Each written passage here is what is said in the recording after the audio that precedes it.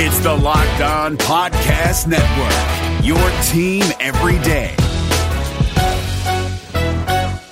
Support for this podcast comes from Microsoft Surface. Now more than ever, you need a laptop that can be as adaptable as you are. Introducing Microsoft Surface Laptop Go. Finally, a premium laptop at an affordable price. Starting at just $549, its light, thin design, vibrant touchscreen, powerful processor, and built-in HD camera and mic turns any room in your home into a classroom, office, or study hall. Available in 3 amazing colors the whole family will love. Visit surface.com/laptopgo for more details. Today's show is sponsored by Talkspace, the online therapy company. For a fraction of the price of traditional therapy, you can pick an experienced, licensed therapist you relate to and feel comfortable with. Each and every therapist has at least a master's degree and has completed over 3,000 hours of supervised work. To match with your perfect therapist, go to Talkspace.com/boom. And to show your support for this podcast, use code BOOM to get $30 off your first month. That's BOOM. Talkspace.com/boom. BOOM. You're Locked On Warriors, your daily Golden State Warriors podcast. I am Daniel, your host, and so happy to bring you your team every day. This is a special Saturday night, Sunday morning edition of Locked On Warriors because the Warriors played Game 3 against the Utah Jazz and won 102-91. This was the first definitive Kevin Durant game in the playoffs of his Warriors tenure. He was absolutely fantastic. 38 points, 15 of 26 from the field, 4 of 8 from 3, and impressively 38 points on 26 shot attempts, but also only had 4 free throws. So it wasn't like he was sustaining his offense at the line, which has been a hallmark of his, including it at other moments of this series. And what made his performance so important was that a lot of it came during the portion of the game when the Warriors were really struggling outside of him to get offense. And so I had the stat at one point through 3 quarters, Durant had 27 points on 10 for 19 shooting, and the rest of the team had made just 36% of their shot attempts for this game. And his success was really their only reliable offense. And that was what facilitated the Warriors just having an overall team performance. And I've used the phrase over the course of this season, just enough. It's been a theme because this year's team has been different from last year's, which just had that go, go, go killer instinct from the jump in almost every single game. And this year's team has taken a little bit of a different approach. They've been more judicious about the way that they played players during minutes, the way that they defended, not during every game, but during some games, and also just not necessarily dominating lesser opponents. And this was not a just enough game where the team really played down to their opponent because the Jazz are a very good team and the Jazz played very well for a large portion of this game. Those who've listened to this podcast before know that I love the concept of feedback loops. And so the idea of feedback loops is that in the positive direction, successful stops make it easier to play easy offense and scoring makes it easier to play good defense. And the Jazz did a nice job of that throughout the first 3 quarters of this game. They also benefited from guys like Klay Thompson having rough night shooting, though I think some of that was also playing good defense. And so what the Jazz were able to do was take a less efficient Warriors game overall and get a few better shots themselves. And they really needed those because the Jazz offense, especially in the half court, was not their best. Both teams turned the ball over 7 times in the first 3 quarters, and both teams shot about 41% from the field in those first 3 quarters, but the Jazz were able to get better looks in those transition and semi-transition, including a couple of passes to Rudy Gobert, who did a very nice job running the floor, something that JaVale McGee has really made some hay on this year for the Warriors. And they were able to take advantage of those bursts and those struggles from various guys, Klay Thompson being most notable, but also remember that Stephen Curry was 4 of 18 from the field through 3 quarters and then was just absolutely molten in that fourth quarter. In the fourth quarter, Curry had 11 points, and that only included 2 makes from the field, which were both threes, because he also got to the line 5 times and made all of those, including a 3-shot foul, which helped salt away the game. It kind of sealed it. I think that's what put them up double digits with about 2 or 3 minutes left to go. So the Warriors were able to take advantage of the opportunities later on that they were not able to take advantage of in the early part of this game. And I brought up Klay Thompson a little bit earlier, but he did really struggle offensively. And there are two different ways that somebody like Klay, who primarily functions off the ball, can struggle. So one is that he can fail to get good opportunities. And so that can be, not working well off the ball. That can be, struggling maybe sometimes with it in his hands, though he didn't turn the ball over at all in this game. And then the second one is failing to convert opportunities that present themselves. And so for an off-the-ball player, it really can be some of both of those. And for Thompson in this game, it really was some of each part. He had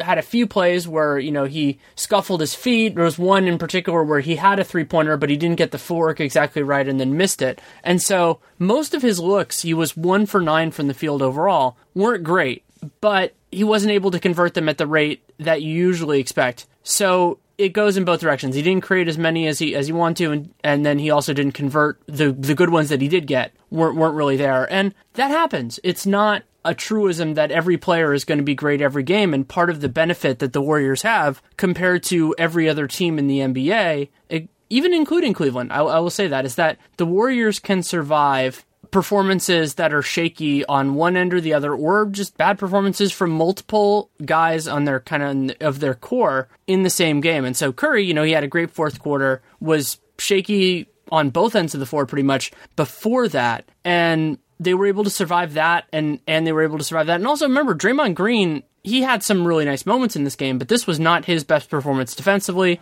This was not his best performance offensively. After making 5 of 7 threes in the first half of Game 2, he didn't make a long-distance shot, but he was 4 of 5 on his twos, and that was enough to help sustain them offensively. And then he missed time due to foul trouble and picked up a technical foul after getting in that foul trouble. And a big part of me sympathizes with what happened to Green, because while it wasn't when he got the tech, in the second quarter, his second foul, so he actually got 2 early fouls and stayed in, but then they changed one of those 2. And then he picked up a second second later on, and it was completely dubious on Gobert. And so he was presumably still frustrated about that. And then in the second quarter,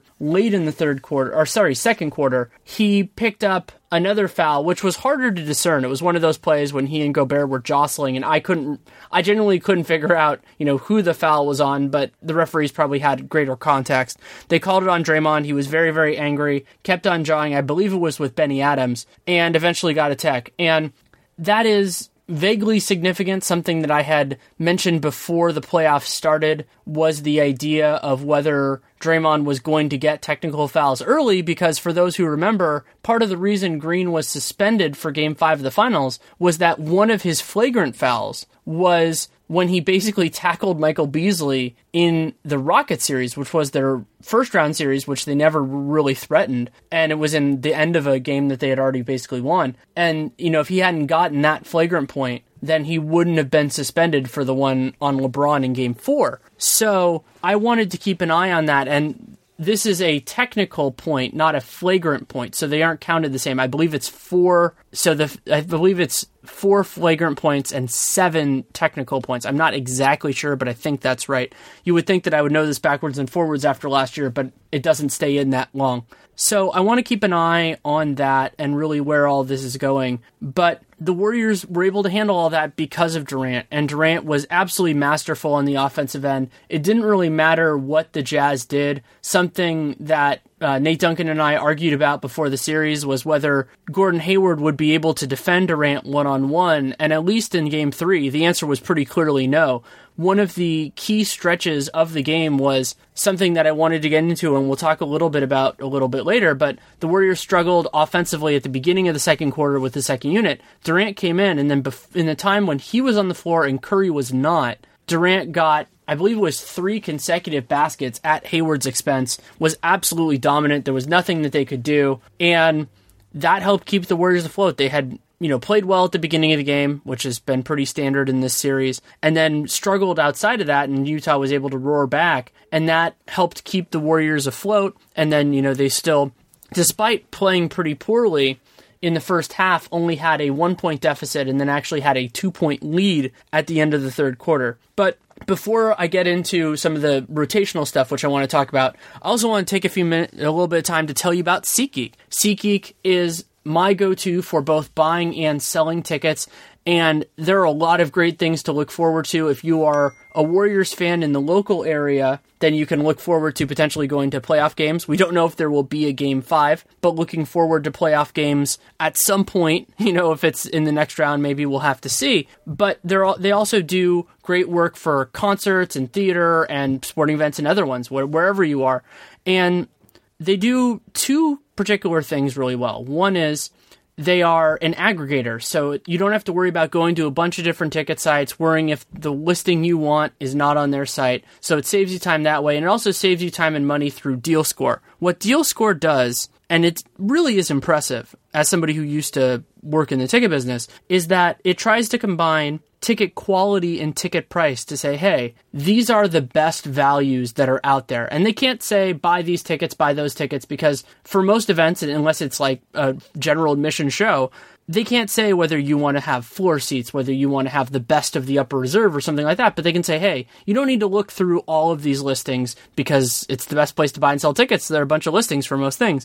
These are the best ones that are around right now. And that also puts pressure on sellers, because you want to make sure that your ticket is among the best ones. So you sometimes it leads to sellers being a little bit more balanced in everything. And if you want to check it out, you can do that and support the show by using the promo code LO Warriors. So you download the SeatGeek app, and then you go to the settings tab. The SeatGeek app is free. You enter the settings tab and enter the promo code LO Warriors for Locked On Warriors. And not only do you try the app, but you get $20 free on your first purchase. It's done as a rebate. So you put in the code, buy the tickets to whatever you were going to go to, and then you get $20 back. It's pretty awesome. And again, you support the show. The other thing that I wanted to talk about, and originally this was going to be a much bigger part of this podcast and my piece for The Athletic, which is already up, was the idea of whether this is the time for Mike Brown to move away from the regular season rotation that led to the second unit. So I have previously referred to the group of Ian Clark, Klay Thompson, Andre Iguodala, Draymond Green, and David West as the wild card. And some people got mad because they said, the group has been pretty good since they kind of made this group together and made some of the tweaks that happened later on, when particularly adding Klay Thompson, which they did after January or in January, but inconsistently.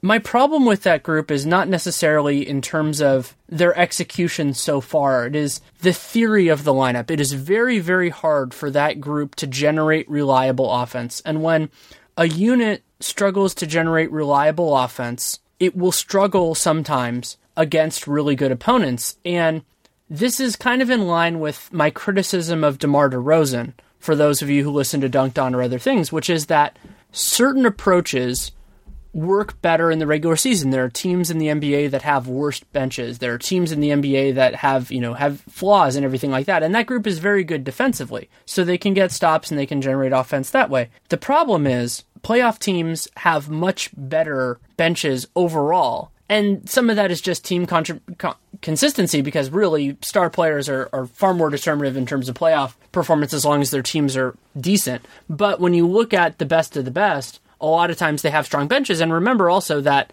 they're condensing their rotations during the playoffs. So you're not dealing with the 8th, 9th, 10th guys on the bench very often. You're dealing more with 6, 7, maybe a little bit of 8. And when you look at who the Warriors will play in future rounds, they were able to get away with this against the Blazers. But remember, the Blazers were also dealing with injuries, which moved guys up in the rotation, and having an inconsistent bench in the first place. The Jazz are very deep. They're a very good team in that way. The Rockets and the Spurs, though the Spurs will be a little bit different now that Tony Parker is out, whichever team the Warriors face, if they make the Western Conference Finals, will have a good bench. And Cleveland runs a couple of different lineups out there, but one of the lineup they use at the beginning of the second quarter is LeBron included, and that will pose a major problem for the Warriors because it'll be LeBron, Fry, and then basically shooting around them, the lineup that actually gave them their comeback in Game 3 of the Indiana series. And to a point, well, it was a different lineup in Game 3 of the Toronto series. Anyway, the point being that a lineup without a clear path to success on both ends of the floor is likely going to get taken advantage of. The Warriors can counter this in two different ways. One is by shortening the amount of time that group is on the floor,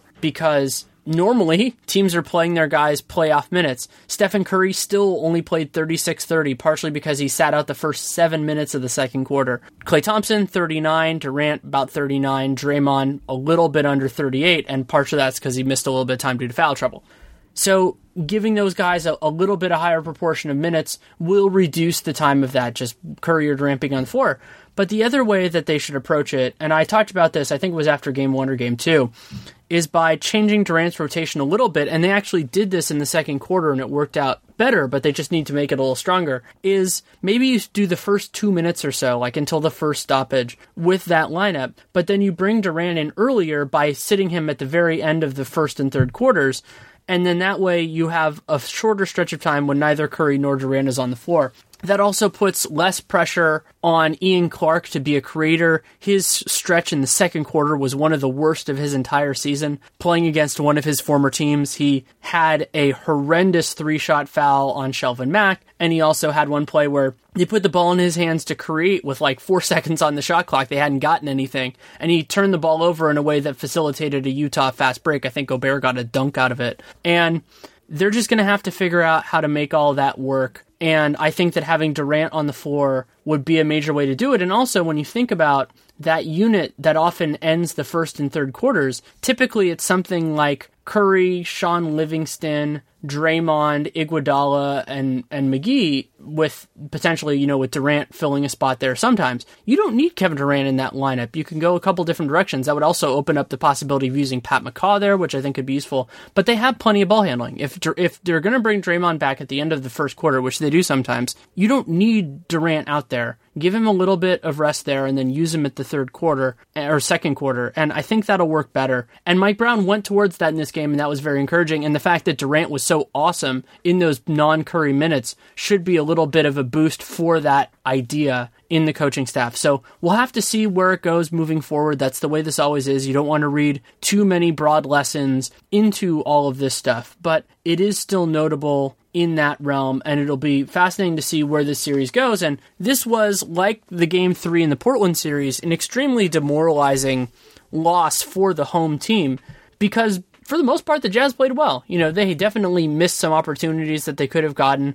They had some struggles at the free throw line, though not Gordon Hayward. Gordon Hayward was 13 of 14, but overall they missed 10. They swing a couple of those. Gobert missed 8 free throws himself. If they get a couple of those converted, maybe this game is closer, maybe, because you get that spillover when it's like it's like an 8-point game, it often rolls into double digits, but if it's 5 or 4, then it can go the other way. So I want to see how the Jazz respond. It is overwhelmingly likely now, considering no NBA team has ever come back from a 3-0 deficit, that they will lose the series, but that does not mean they will curl up and fold over for a Game 4. They could definitely fight through that and force a Game 5 and see where the series goes from there, especially if they're going to get George Hill back, which we do not know at this point with his big toe issue. It was disappointing to me as a basketball fan that he didn't play in this game. So I want to see all that. I want to see the fight that comes from the Jazz, but Warriors fans can take a little bit of comfort in the idea that while it is not definite, they have a very good chance of winning the series, and the fact that it was Kevin Durant who made it happen. He was special in this game, and they were able to overcome some disappointing performances, some shaky defense, some shaky offense, to win a game with an amped-up home crowd in a rival stadium, and they did it in a couple of impressive ways. I mean, beyond Durant, starters versus starters, they did a very good job yet again. More in the first quarter than the third, which again was a pattern. And then in the fourth quarter, they have a better 5 than the Jazz do. The Jazz don't. They tried to start Boris Diaw. He had some moments, but they don't have the right combination of talent to really make that work. So I think Warriors fans should be pleased with that. Utah is a very good team. I don't want to be ambiguous about that, though they miss George Hill a lot. And the Warriors should be proud of what they did. And the fact that they can beat a good team without dominant performances from everybody is a statement about their viability moving forward. They won't necessarily be able to win games like this against whoever they face in the Western Conference Finals, should they make it, and the NBA Finals, should they make it. But this general pathway is a possibility, and I think that there's a lot that you can take away from that. That is enough for now. I will be back probably Sunday night if I can think of a material. That's always an exhausting day because Nate Duncan and I are going to do the Twitter NBA show for the second and third games tomorrow. We're not doing Cleveland, Toronto unless it's close late because we don't want to. We'll do those, and then we'll do a mammoth Dunked On about catching up on all 4 series after that. So we'll have a lot to talk about. But still plenty of material to go through. I'm also going to record Real Jam Radio tomorrow, so that'll be exciting. So there's a possibility that I won't do a new episode, but I expect to. And if you want to support this show or any others, what you can do is you can leave a rating, leave a review in the podcast player of your choosing. You can subscribe, download every episode, spread word by word of mouth or word of internet, Twitter, Facebook, Reddit, whatever. If you think other people will enjoy it, always appreciate it. You can also read my work at The Athletic. My game analysis piece is already up, and every player will probably be in the Athletic app either tonight or tomorrow morning, depending on when I get it done, which is always fun for those subscribers, and it's been such a fun project to do this year. And yeah, that's enough for now. If you have any feedback, good, bad, or indifferent, DannyLaRueNBA@gmail.com, at Danny LaRue on Twitter. I'm actually probably going to start a conversation on something related to my Warriors podcasting work in the next week, so keep an eye out on that. I'll probably put a notice on Twitter, so it's kind of what you're looking for in Warriors podcast content, but I don't have it ready yet. I've been too busy to really write it up yet, but I want to get your input on that. So look forward to that, or look to it. You don't have to look forward to it over the next little bit. And also, check out SeatGeek. SeatGeek is a free app. It's my go-to, has been, as for buying and selling tickets, SeatGeek, and the promo code is LO Warriors, like Locked On Warriors, and you get $20 rebate on your first purchase. So check that out. Take care, and make it a great day. Ace is the place with the helpful hardware, folks. It's Ace's biggest LED light bulb sale of the year. Right now, buy one, get one free on our best-selling LED light bulbs. Our 4-pack of LED bulbs is $9.99, and our 2-pack of LED floodlights is only $12.99. Buy one, get one free. There's no limit on how much you can save, so stock up now. Hurry in. Buy one, get one free on long-lasting 10-year LED bulbs, now through Monday, only at your neighborhood Ace. See participating stores for details. San Jose Sharks hockey is back, and we've got you covered 5 days a week at Locked On Sharks. I'm Kyle Demetrius. I'm JD Young. I'm Eric Fowl. Together we make sure you're never without your Sharks programming. Will the Sharks make a trade for a right winger? We got you covered. Will Erik Karlsson's groin hold up for the entire season? We've got you covered. Whatever happens with Team Teal every day, we've got you covered at Locked On Sharks 5 days a week on the Locked On Podcast Network. This is Josh Lloyd, the host of the Locked On Fantasy Basketball Podcast, the number one fantasy basketball podcast in the world. If you're looking for information regarding fantasy basketball, recaps of the NBA, this is the show for you. We are heading into the off-season and starting to get ready for the 2020-2021 fantasy season. We'll have all the information on what happens through the rest of the playoffs, free agency, the NBA draft, and then heading into a big 2021 season. So make sure you're checking out the Locked On Fantasy Basketball Podcast.